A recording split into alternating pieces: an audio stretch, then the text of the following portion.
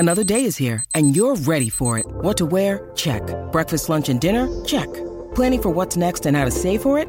That's where Bank of America can help. For your financial to-dos, Bank of America has experts ready to help get you closer to your goals. Get started at one of our local financial centers or 24/7 in our mobile banking app.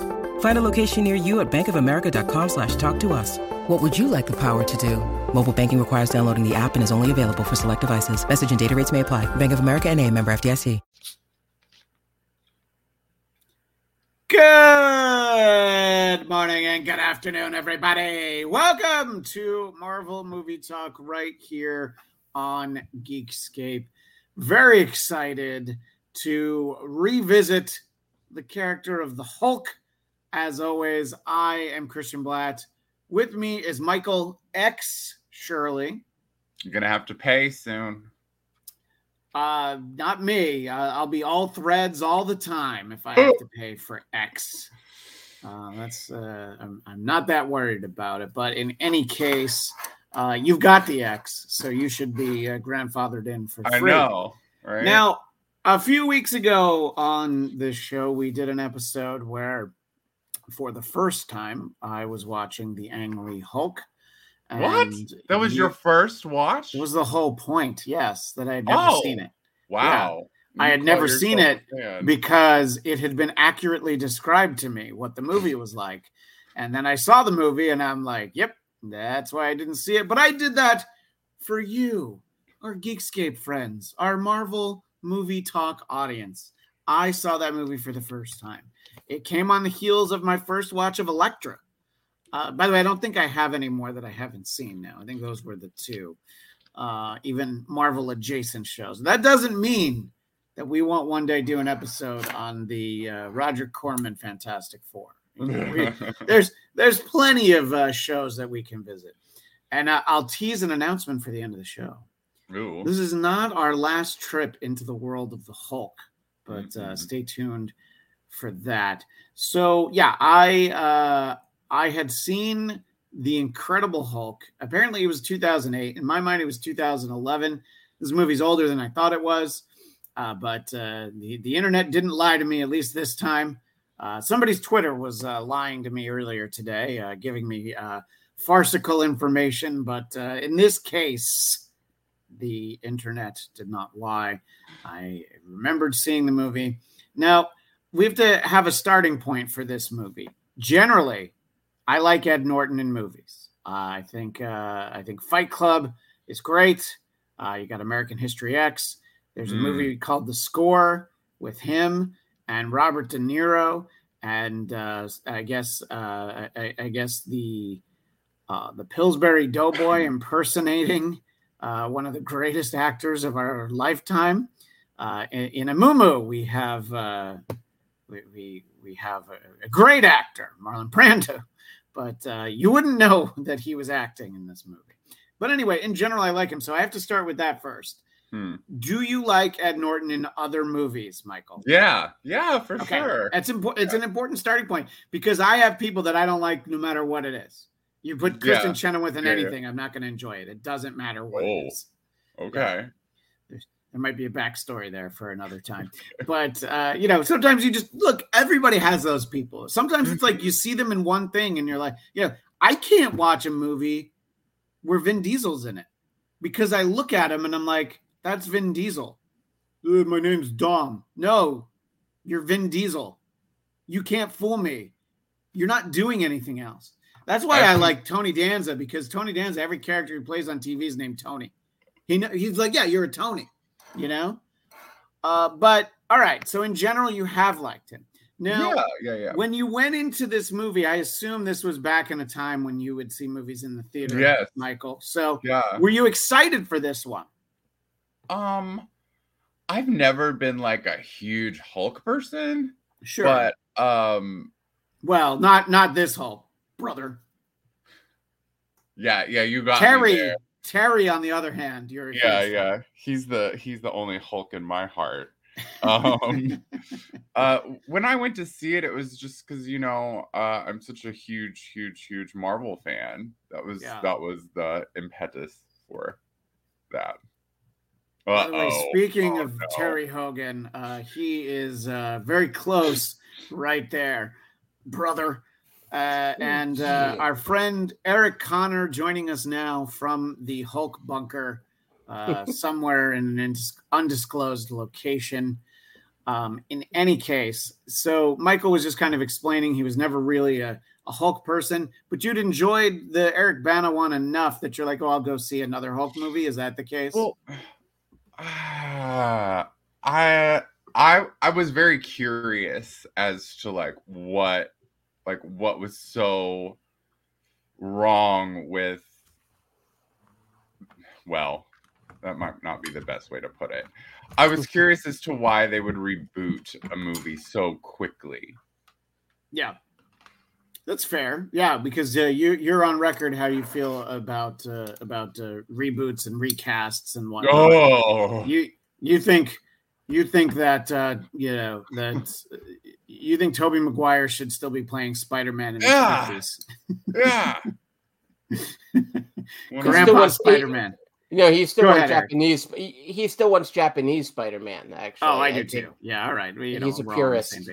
So, Eric, we sort of recapped the audience that we did our recent episode about the Lee Hulk, and now we are doing, as promised in that episode, we're doing the 2008 Hulk that I thought came out in 2011. Boy, is my face green. In any case, heading into this movie, I did see this movie in the theaters. I did go see it when it came out. It came out like a month after Iron Man, the first Iron Man. So I was hyped up for more Marvel movies. I didn't even think about not going to see this. What did you think, Eric? Oh, totally the same. Anytime a Marvel movie is coming out, it's not a question of will I go? I'll go. At this point, particularly MCU. Though I did not see Elektra in the theaters, but beyond that, even outside the MCU, I don't know if there's been any Marvel movies I missed the chance to see in the big screen. But it's funny, you're talking about timeline, right? And it's as I've mentioned previously, right? I know this came out at the same time as Iron Man because of the Comic-Con panel, which had them together. But in terms of what year, the fact that, wow, this is now 15 years old, that's the part that's still, it's kind of getting my head around. And I'm sorry, how many years after the previous Hulk was this? It's 5 years. So that one was 2003. Yeah. And Michael, it's a good point. It's it's really strange. And I know they were trying to build an MCU thing. And in some ways, you could maybe make an argument it's not a reboot necessarily, but just an actual sequel. But let me interject on that for a moment, because there are some ways that it clearly pulls on some of the threads from the Ang Lee Hulk, but I would say it's just as much of a continuation in the universe of the TV series as it is for the movie. Mm-hmm. There's allusions to things that are not directly in the Ang Lee Hulk, and they said that I guess the way that they spoke about it at the time was, well, it's kind of a reboot and it's kind of a sequel, and they were trying to get the term requel to catch on. And Michael, you'll be glad to know that didn't catch on. Side effects of requel may include gas. Yeah. Please see a doctor if you're gamma radiation. Yeah, if it persists. And so, it's and there is kind of that sequence in the beginning of this movie, which Michael, I know you found difficult to watch. The kind of recap of previously on the Incredible Hulk, except it was actually, Well, it also and some of those shots that are in there match up with the opening of the TV series. By the way, the shots of him in the chair and stuff like that. So there are a lot of nods to the TV series, and we'll talk a little bit about it as we go along. So you found that recap to be enough that you had to actually walk away from the movie for a little while, correct? Yes, I tried to watch this movie on Monday night, and I literally, by the time the credits were over, I was like, nope, turned it off. I think it's probably the worst opening credit scene I've ever seen in my entire life. I hated it. It's so cheesy. It's confusing because it makes you feel like you missed something from the Eric Bana Hulk. Like you don't remember this scene? Yeah, like I don't remember him beating the crap out of Betty Ross. And lots of like acting to camera, which I was like, yeah. William Hurt is a freaking national treasure. They made him look terrible in that opening credits. It's like they used all the worst takes he'll ever put on any celluloid, and they used them all. Yeah. Daniel, our pal Daniel Drew in the chat, he says, I assume that the Ang Lee Hulk was just made and wasn't supposed to be anything beyond that. And then the plans for the MCU started after that point. It's just happenstance that it was soon after. That's not entirely true. There was a plan to do a sequel. Ang Lee was not going to direct it. This was supposed to be the sequel. Right. This is part of that development process. It was going to have the Abomination in it. There were a few other different incarnations of it. There was a version, by the time that Ed Norton comes along, Rick Jones was supposed to have been in the movie, and he got rid of Rick Jones entirely because I alluded to Marlon Brando a short time ago. Ed Norton is another one of those guys who's gonna, if you want him in your movie, you're gonna have to deal with him handing in new script pages, and he was actually hired to do a rewrite on it. So that immediately, probably should send up some some red flags towards everybody involved. It's like, so the actor is Tyler Durden wants a rewrite on this. Christian, do you have the I could bring it up. Well, no, I've got it. Yeah. Okay, the Zach Penn commentary on Ed Norton's work. Yeah. So Zach Penn was hired, and he did a rewrite on it. I think. No, he did an initial draft and a rewrite. My apologies. I think he might be credited. Is he credited as a solo writer on this? Actually, I'll let you look that up while I read I will. This. How about that? That's a team working together. Teamwork makes the dream work. So, according to Zach Penn, the fallout prevented me from collaborating with Norton during production. I don't really know him. He has his own process. He chose to do it the way he wanted to do it. That said, I kept in touch with the people making the movie, but he, has his own particular way of working, and it was unusual. I really don't know. I wasn't there. I was off making another movie, so it wasn't a situation where I was banging on the door saying, let me come to set. Let me just stop with the quote for a moment. The writer of a movie is very often nowhere near production. Sometimes they're allowed on set as a courtesy. Other times they're told thanks, but no thanks. It was disappointing. I won't deny it. Zach Penn continuing. I wasn't happy with him coming to Comic-Con saying he wrote the script. I can't tell you that made me go back and watch Fight Club. So, yeah. But so is who's listed as screenwriter? Just him. Yeah, Zach Penn. Just Zach Penn. Yeah, that's a WGA rule. A lot of times there have to be they have arbitrations and hearings on who gets credited, the amount of rewrites. So it sounds to me that Ed Norton didn't, put as much of a polish on it as he's trying to say. But it does sound. I can add a little to that. Go ahead. Edward Norton wrote a good deal of the script, but he was so unhappy with how that was translated to screen. They pulled it off. Right, exactly. So, and I think that in general, Kevin Feige supposedly liked Norton in the role because he reminded him of Bill Bixby. Now, what I will say is it is something you have to keep in mind when you cast some of these characters. I think that, in some cases, there are actors who played Batman that I stand by the fact that I don't think Christian Bale is a very good Bruce Wayne. And I really don't think that Sparkle Twilight Boy is a good Bruce Wayne. Like, not at all. For me, Bruce Wayne is Val Kilmer because he's all flash and big smiles and he's a millionaire and he's schmoozing and he's dealing. And, so I think that Mark Ruffalo is a little bit bulky, and Eric Bana is way too in shape to have been Bruce Banner. So the amount of times that I'm uncomfortable seeing Ed Norton with his shirt off in this movie, that's how you should feel when you see scrawny, as the Hulk thinks of this person as Puny Banner. Puny, yeah. So yes, many times he refers to him as Puny Banner. And yes, we get Puny Banner in here. I think he does a reasonably good job, as a guy who's on the run, living on his own. And I was immediately feeling very smart that I'm like, well, clearly this isn't a continuation of the first movie, because he knew Spanish at the end of the first movie, and he's learning a language here. And then I'm like, oh yeah, dummy. In Brazil, they speak Portuguese. So he did have to learn a new language. So my bad. I'm letting everybody know. He also knew Spanish when he wound up waking up in a different country, which he did. I like. By the way, I like that detail. That was where am I? and saying things like, "Don't you won't like me when I'm hungry." There were some nice jokes.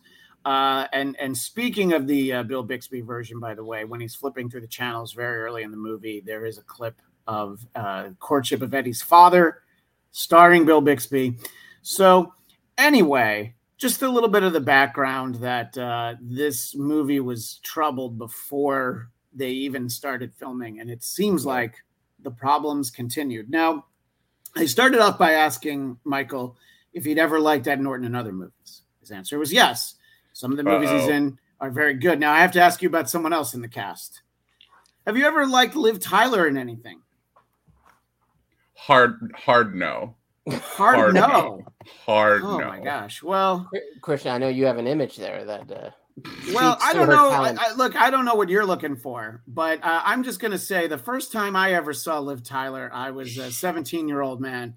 And I felt like she and Alicia Silverstone, you could really feel the chemistry between them in which look, whether it's amazing, crying, or crazy, they're all the same song. And Alicia Silverstone's in all three. One of them has her in it.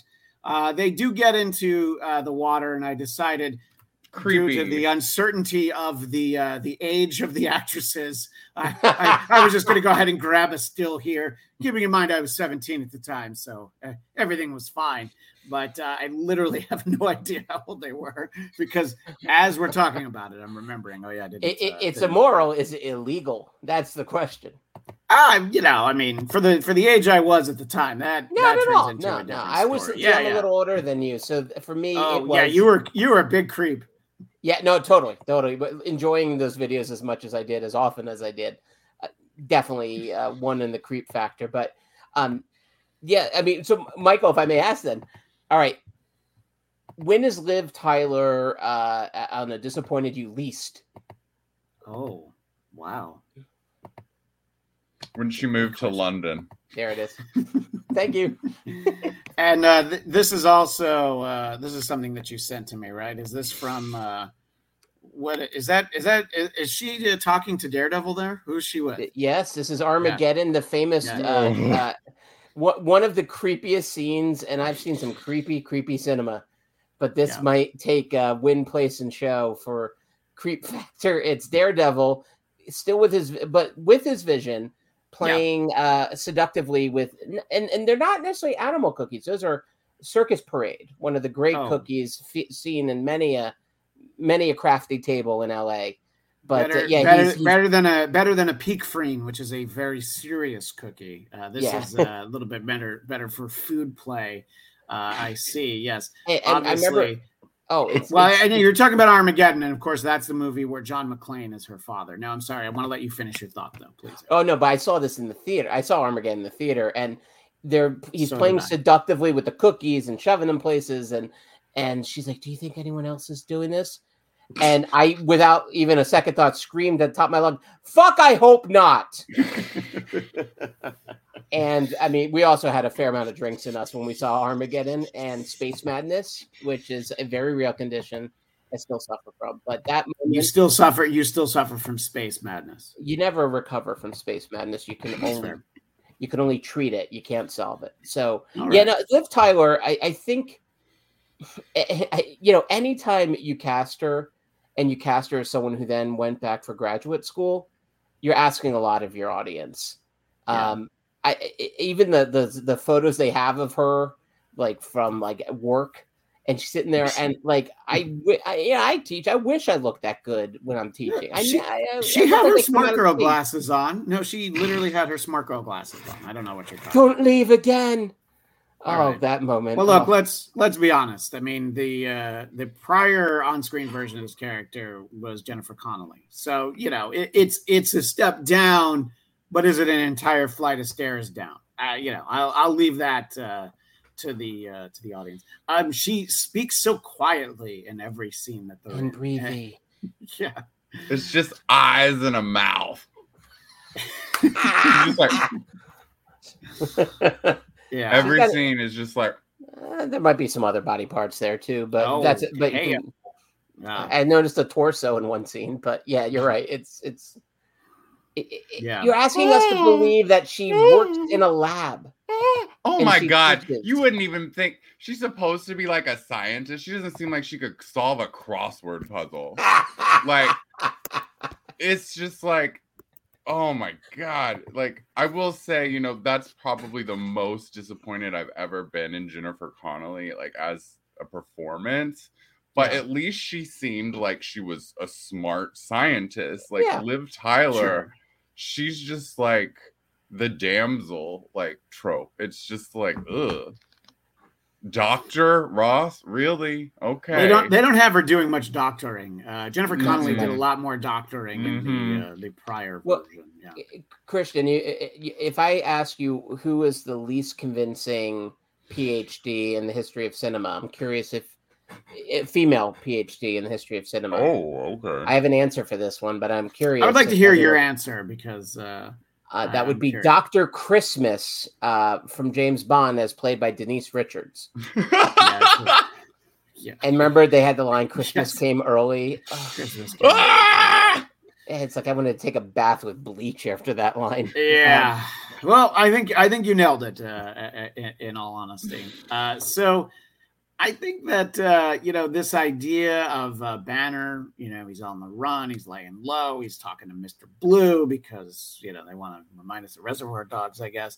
The enduring thing about this in my mind, one of them was always the Stanley cameo where he drinks the gamma radiated soda.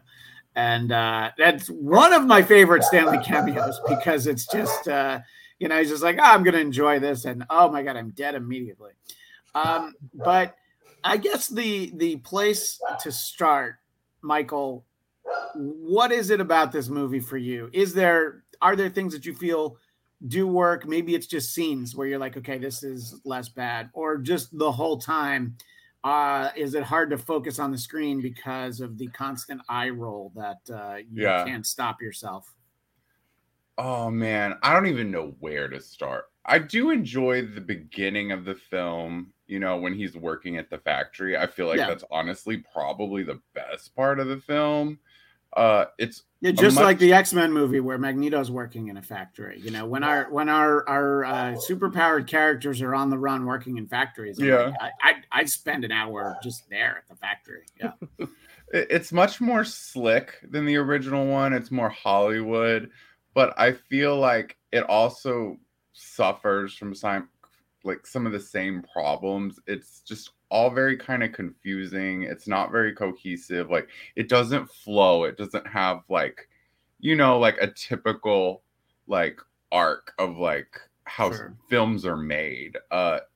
Things just seem like some things are too long. Some things are too short. Like it all building up to this like kind of anticlimactic endings fight scene. Like I don't know. I could buy Eric Bana as the Hulk. Like, even when you look at the faces of like the Hulk with like Mark Ruffalo and Eric Bana, you can see just like a tinge of like, oh, that was that person. I don't see the Hulk in Ed Norton like at all. I don't see like it feels like two completely different characters. Like Banner and the Hulk just seem like like they're just so far apart when Edward Norton plays him. But I can feel, you know, Mark Ruffalo in the Hulk, and I can feel Eric Bana in the Hulk. Like it seems just kind of like they're just two completely different characters. And him and Liv Tyler just completely take me out of it. Like I can't fully buy it. I can't believe it. Like it feels like I'm watching a play. Like it doesn't feel like I'm watching a real story. Right. I think I definitely see what you're getting at, and the on-screen pairing isn't great, and I think it's a different approach to the Hulk. I agree that Mark Ruffalo, even in the earlier iterations, like basically when he's in just the first Avengers, you do feel like the focus is on them being the same, and then they did that with Eric Bana. But just again, to say that this is a little bit of a callback to the TV show, you did feel like they were very separate because they were, of course, played by different actors, you know, and you could do that when you didn't have the advent of, you know, CGI Hulk jumping around rooftops and stuff. But what do you think about sort of this separation of Banner and the Hulk for you, Eric? It's a really good point you're making, Michael, because you're right. It's almost like Banner's gone, Hulk appears. And what they really finally pull it off with Mark Ruffalo was you did feel the spirit of both alive in both forms. And you know, and also too, the CG got smarter, the way they filmed him got smarter. I mean, it's almost like they had two trials and lots of errors before they finally kind of landed. I mean, really, the moment in Avengers when I'm always angry and he punches out that ship, like that is one of the great moments in not just like comic book cinema, but like action cinema, blockbuster cinema. I mean, that's the moment that's going to play 20 years, 40 years from now. And it is because we completely buy into it as well.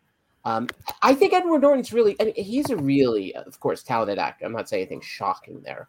He's really good in those early scenes, actually. Like you're saying, you know, when he's in Brazil and work at the factory. And I actually like the action set piece at the beginning, although a little too much violence to dogs for my taste. Maybe not you two, but for me, a little much. Well, I just thought that they were trying to make up for the Hulk dogs in the previous Hulk film, and then he literally turned to dust. Yeah. But that's a really good set piece, actually. That's you're talking about when they're still in Brazil and they're trying to find him. Yeah, I think that that is laid out well, and I think that works. I'm not entirely disagreeing with Michael in that the film starts to unravel the more screen time Ed Norton has with Liv Tyler. We're not talking Natalie Portman, Hayden Christensen chemistry, but they're pretty close in all honesty. I mean, the dialogue might be a tad better written here, but we can agree to disagree on another show if need be. Let's talk about Tim Roth as Abomination and pre-Abomination, where he's just like, I just want to shoot stuff and punch stuff and all that. I think seeing this again reminded me that I did like the fact that he showed up as Emil on She-Hulk. I like that they sort of kept that part as canon. That he still plays Abomination. Who knows? Maybe we'll see him again. I'll ask you first, Eric, what you think of Tim Roth. Speaking of Reservoir Dogs, Tim Roth almost walks away with the film. I mean, like he shows up for me, and I'm not necessarily crazy about where they go with Abomination towards the end. I mean, it's an inevitable, a big fight in the middle of Yonge Street in Toronto. No. Didn't you see the Apollo Theater? That was in Harlem. I love that. Right. Yeah. No, that's in Harlem. Yeah. It's not only about what you put up, it's also in production design what you take down. And that one music store is one of Yonge Street's most recognizable storefronts. So it's like, okay, yeah. Oh, obviously, you know, well, the Apollo was there. The Apollo's there. Point. So you're missing the point, Eric.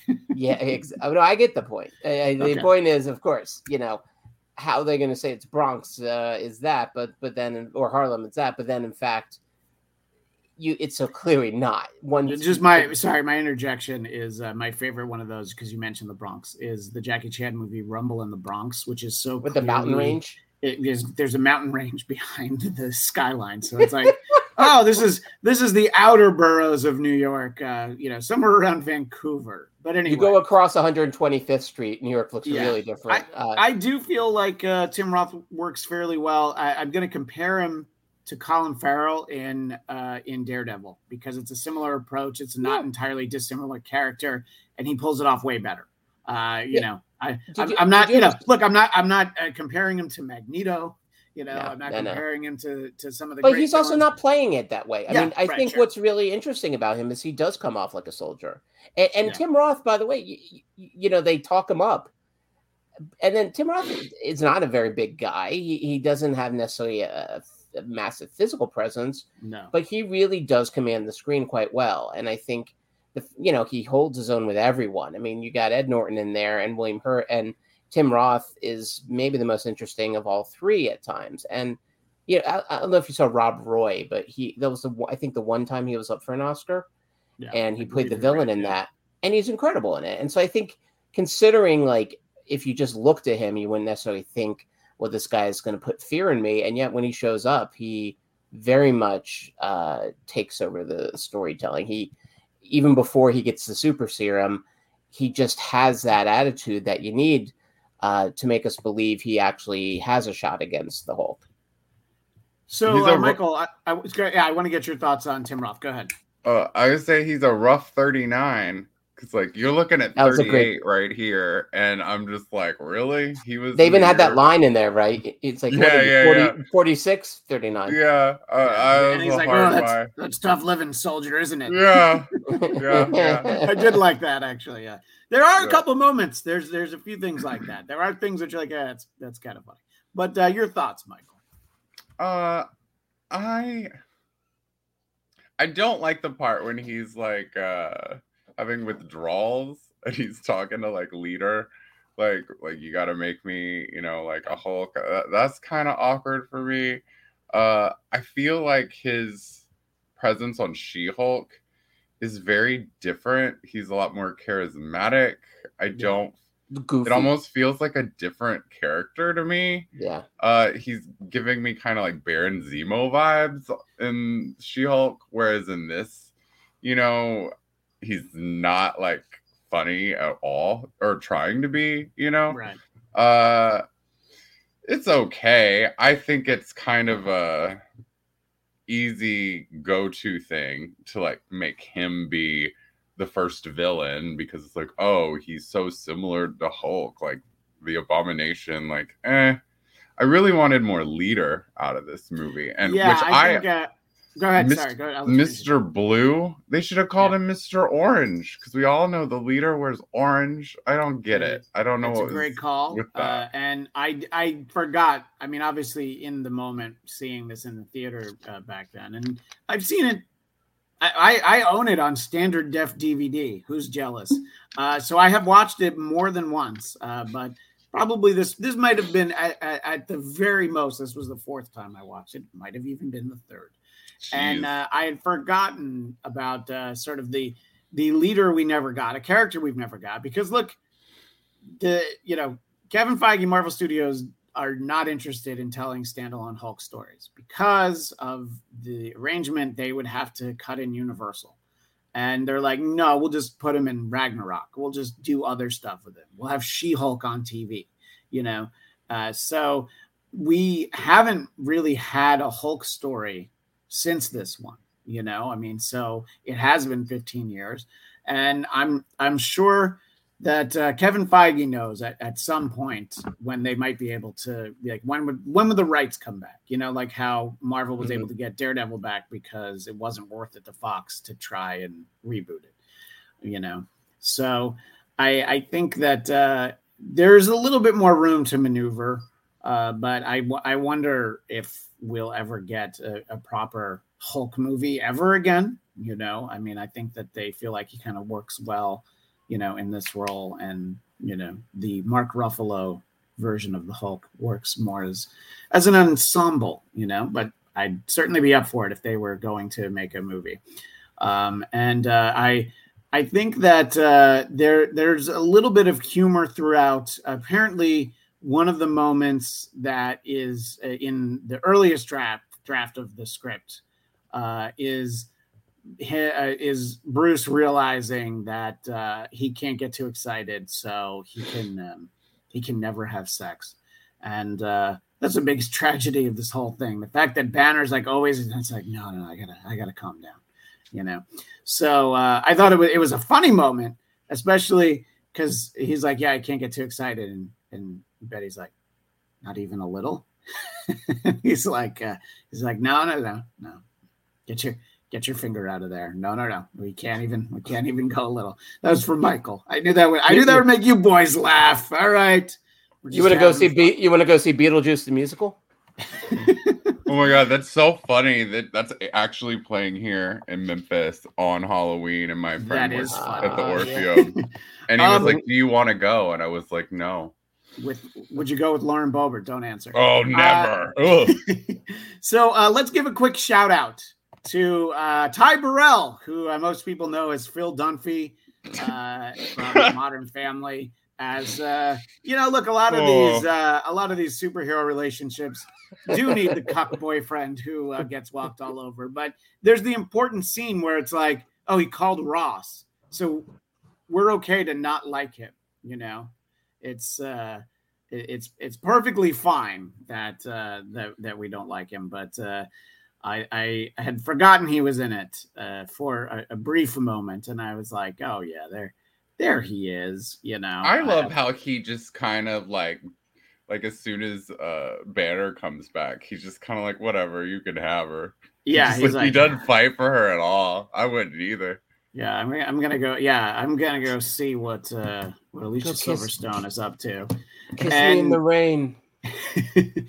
And so he is basically the role that often goes to James Marsden in these movies. Yes, you might think Cyclops, but don't forget he also played J. Jonah Jameson's son. Who Mary Jane was dating. But come on, he's the most cuckolded actor in Hollywood. Actually, I believe. James Marsden. I mean, he has done that role so many times. Yeah, but he's so good at it. You know what I mean? He's the perfect other guy. Yeah. You guys seen Jury Duty? Because he's amazing in Jury Duty. You mean not the Pauly Shore classic? No, the freebie. Of course we've seen. Yeah.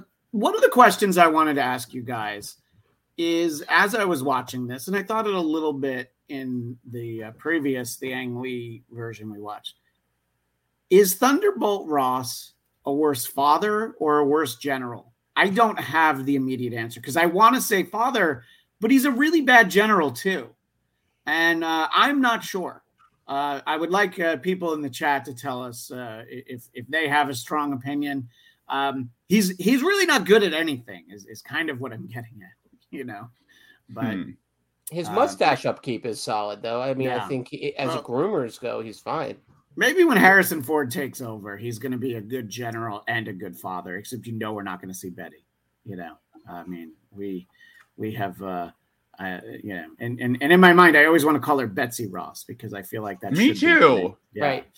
But, yeah.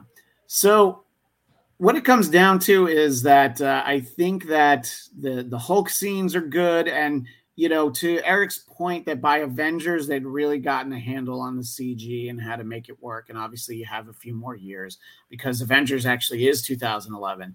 So, they get a couple more years in. I think that they learned a lot from the previous version. And I think that in a lot of ways, this Hulk does move better. He looks a little bit less cartoony to me. And if you want an example for how far technology advanced in this time, in the previous Hulk movie, Betty has some developed photos from the local pharmacy where she had photos printed out from film. And in this one, she has a digital camera. Well, by the time we get to 2011, there's iPhones. So, this is how you like, how were people consuming their holiday snaps, if they were? I think that tells us everything we need to know. But I found this to be much more watchable and more of a movie, and something I was much more entertained in and had fun watching than the Ang Lee Hulk movie. Michael, I believe you do not share my opinion. No. I'll take the first one. Yeah, but really? I just encapsulate briefly what it is about the first one, and you can restate Ed Norton and or Liv Tyler, but give us one other thing about the original one that makes it better. The emotion. There's really there's just not like Jennifer Connelly and Eric Banner seem really torn up about what's going on in the first one, and in this one it's kind of like they're like kind of like whatever, like this is life, like it's just I expect more like outrage than like all movie, it's the emotion for me, for sure. Well, obviously, Craig Robinson is a man of discerning taste, so always staying up late in the UK for our show. And he said Banna seemed more volatile, so I'll go with him. But for the triumvirate here on the show, Eric, we are deadlocked. You need to cast the tie-breaking vote. You are the president of the Senate who has to weigh in and break the deadlock. Please don't filibuster. Let us know which one you prefer. I declare a vote of no confidence for Christian Diamond. No, Michael, I love my Michael Shirley dearly. I do. I don't understand how you could think the old Hulk had more of anything except madness. Nick Nolte. So Nick Nolte, right. The one thing I would say the original Hulk has that no moment in this movie came close to was Nick Nolte with that power cord biting it. That is the greatest stupid moment in any Marvel movie ever. Great. And it is such a level of lunacy that I'm stunned anyone allowed that to happen. Any producer on set didn't pull Angus on me. Really? But like, seriously, man? Like, were you up for an Oscar? It is so many moments like that, though. The first one, it was dull, and the Hulk looked doughy, right? The effects were bad. The storytelling was bad. It was maddening at times. This one, at least, I thought had a touch of an emotional through line. Where the problem, I think, really kicks in, because I was thinking about, all right, would this movie work? Like, as I'm watching this, because I've seen it a few times, like, would it work better? Would it be a good film? It's pretty good for my taste. Would it be a good film if it was Mark Ruffalo and, I don't know, any other actress in the world playing Dr. Ross, including myself in a wig, Paris Hilton, me in a wig, Drew Barrymore's publicist, whoever it is, like anyone Pam Anderson, fresh off the set of Barbed Wire. Pamela Anderson, you mean? Pamela Anderson? That's the problem here.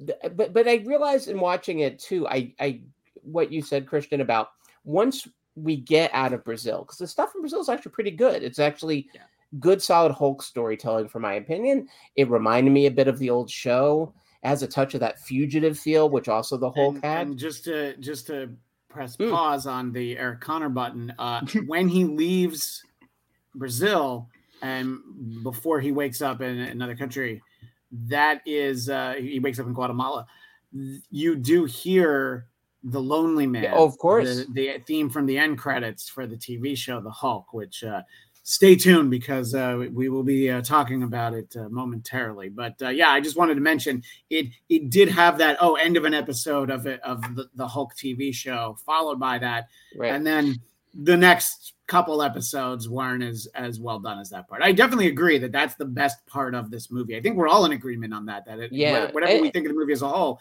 that part does work the best. And then like Ed Norton, even like actually one of the moments I really enjoyed in his performance was actually him waking up after hulking out and returning normal. And he's a mess, and I'm completely buying into it. Like how scary it must be. Like, I mean, this is why you need like an actor like to play this role. With, Bill Bixby was, such a believable kind of regular human, because to wake up after that, I mean, it's like being on the worst bender of all time. You're in a different country. All you have on is your Nick Nolte again. I'm confused. We're talking about Nick. We're talking about sophomore year me. We all have our stories of this, right? But I think like that's where Ed Norton really shines in this. But the stuff with Betty doesn't really work. And then the final battle on Yonge Street in Toronto, right? It's just it lacks the sort of like I don't know, like the Avengers finale, which that final fight scene's terrific. Agreed. Very well staged. I agree with you. Yeah. And I don't think the last battle is. I think it has its moments before it really kicks in, but once it kicks in, and this is a problem a lot of Marvel movies fall into, is like the sort of video game feel of the finale.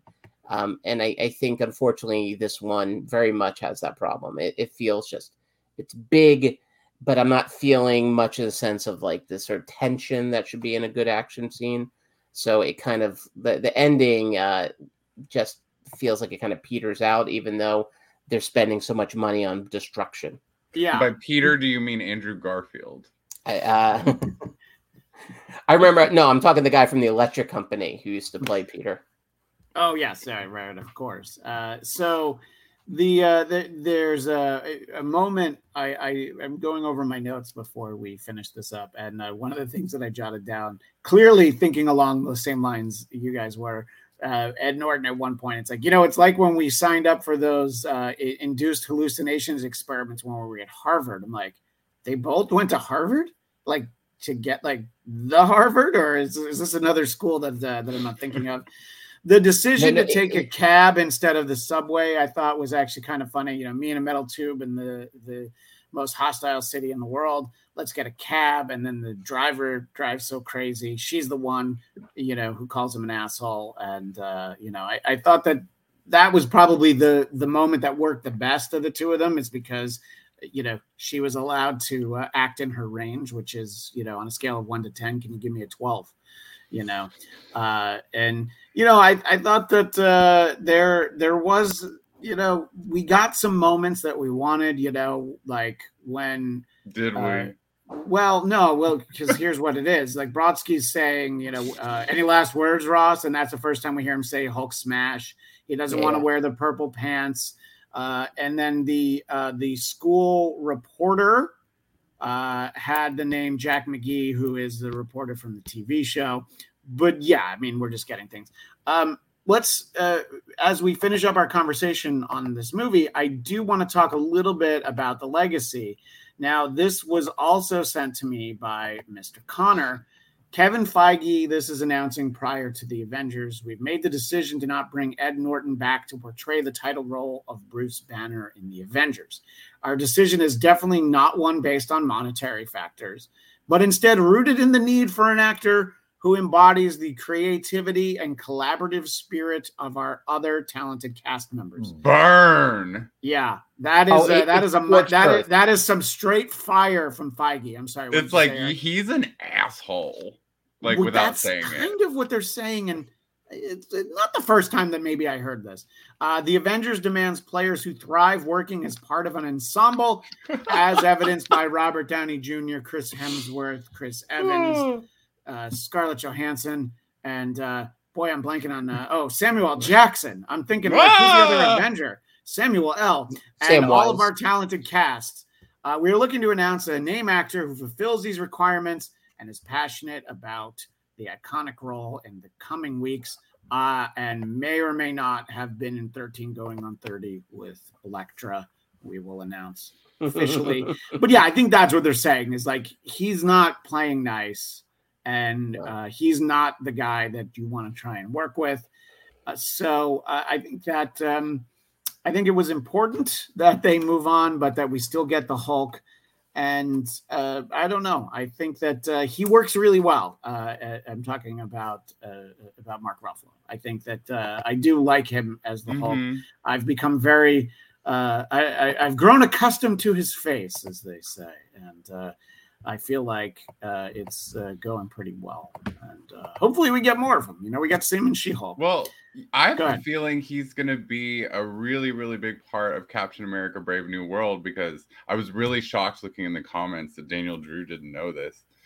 Liv Tyler is going to be in Captain America Brave New World. Leader is going to be in Captain America Brave New World. For me, it seems like this is going to be a way of skirting Universal and making a Hulk movie. Again. Oh, so basically they're James Marsden-ing Universal so that they can just kind of sit and watch what happens. Yeah. Because everyone loves, I think it's pretty undisputable. Everybody loves Mark Ruffalo as the Hulk. I think a lot of people are kind of iffy about having a new Captain America. I am really, really, I don't know if interested is the right word, but I'm very curious to see how Liv Tyler works with Mark Ruffalo as. I'm stunned that they're bringing her back, though. I am too. I don't get that choice. Unless they're just bringing her back to kill her, for one scene, and then, make Michael Shirley very happy. But it feels like they've given. It makes no sense because they've freed themselves from having to use her. She's clearly not anywhere near what that role needs. So why would they go back to? Does she have pictures from someone? Michael, you're not a fan, but the one thing you dislike more than anything else that you say on this show is recasting. Right. So you have to at least appreciate their consistency. I'd be okay if they had Jennifer Connelly come and replace her. I would forgive that. Here's my guess. She said no. Yeah. And I don't know how we didn't talk about this at the time, because this is from Hollywood Reporter back in March of this year. And, I maybe we did talk about it and I'm just getting old, but Hollywood Reporter definitely says that Liv Tyler returns to Marvel for Captain America 4. So, she'll be there. Anyway, so if you haven't had enough Hulk talk, have we got something in store for you next week? Right here at the show, we'll be at the top of the hour, 2 p.m. Eastern, 11 a.m. Pacific. We will be joined by Kenneth Johnson, who likes to be called Kenny. Kenny Johnson, who I did a very in-depth conversation right here on Geekscape about him being the creator, writer, director of the original miniseries V, which just celebrated its 40th anniversary. But prior to that, not only did he do The Bionic Woman, he also did the Incredible Hulk TV series, which we've talked a lot about this week.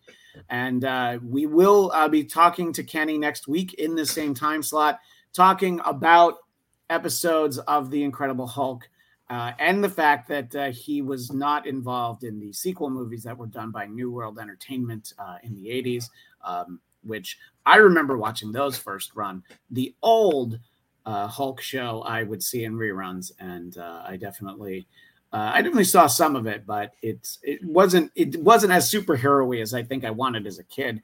But we'll take a look at some select episodes, and we'll talk to Kenny about the process of getting that show on the air.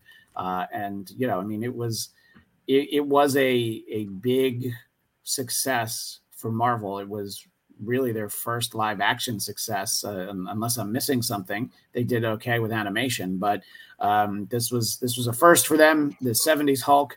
So we will talk about that next week on this show. Prior to that, Eric and myself and Garrett Briones from here at Geekscape on Friday will be talking about Secret Invasion, the comics, over on the Geekscape Book Club. So you'll find that at 6:30 Eastern, 3:30 Pacific.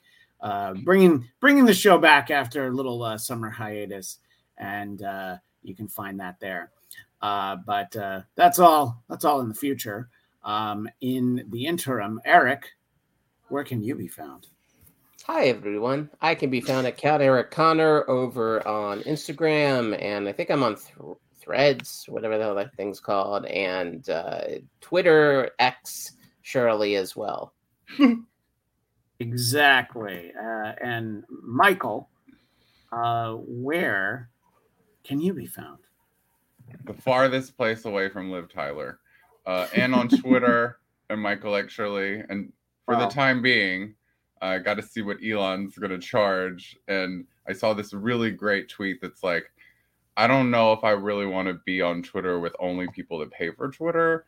That, I don't know. But also, you can find me on Instagram, where I'm much more active. Stories are always pretty lit at I Hate Michael Shirley. I agree. The stories are usually pretty lit. Not as lit as the X account of the son of a former president were earlier today, but still pretty lit, I have to admit. But we all have things that we can try to achieve, and that's great. You can find me Twitter, Instagram, at Christian DMZ, but who knows how long you'll be able to find me on X over there. If I got to start paying, then boy, you'll hear me talking about Threads a lot. Maybe I'll even dust off the Facebook account. It's not about the money to me. It's about it is for me. It's 100% about money for me. You're stingier than I am. True. But it's more about like, what does that mean the content's going to be like if people are paying to push content? Yeah, in my opinion. Yeah.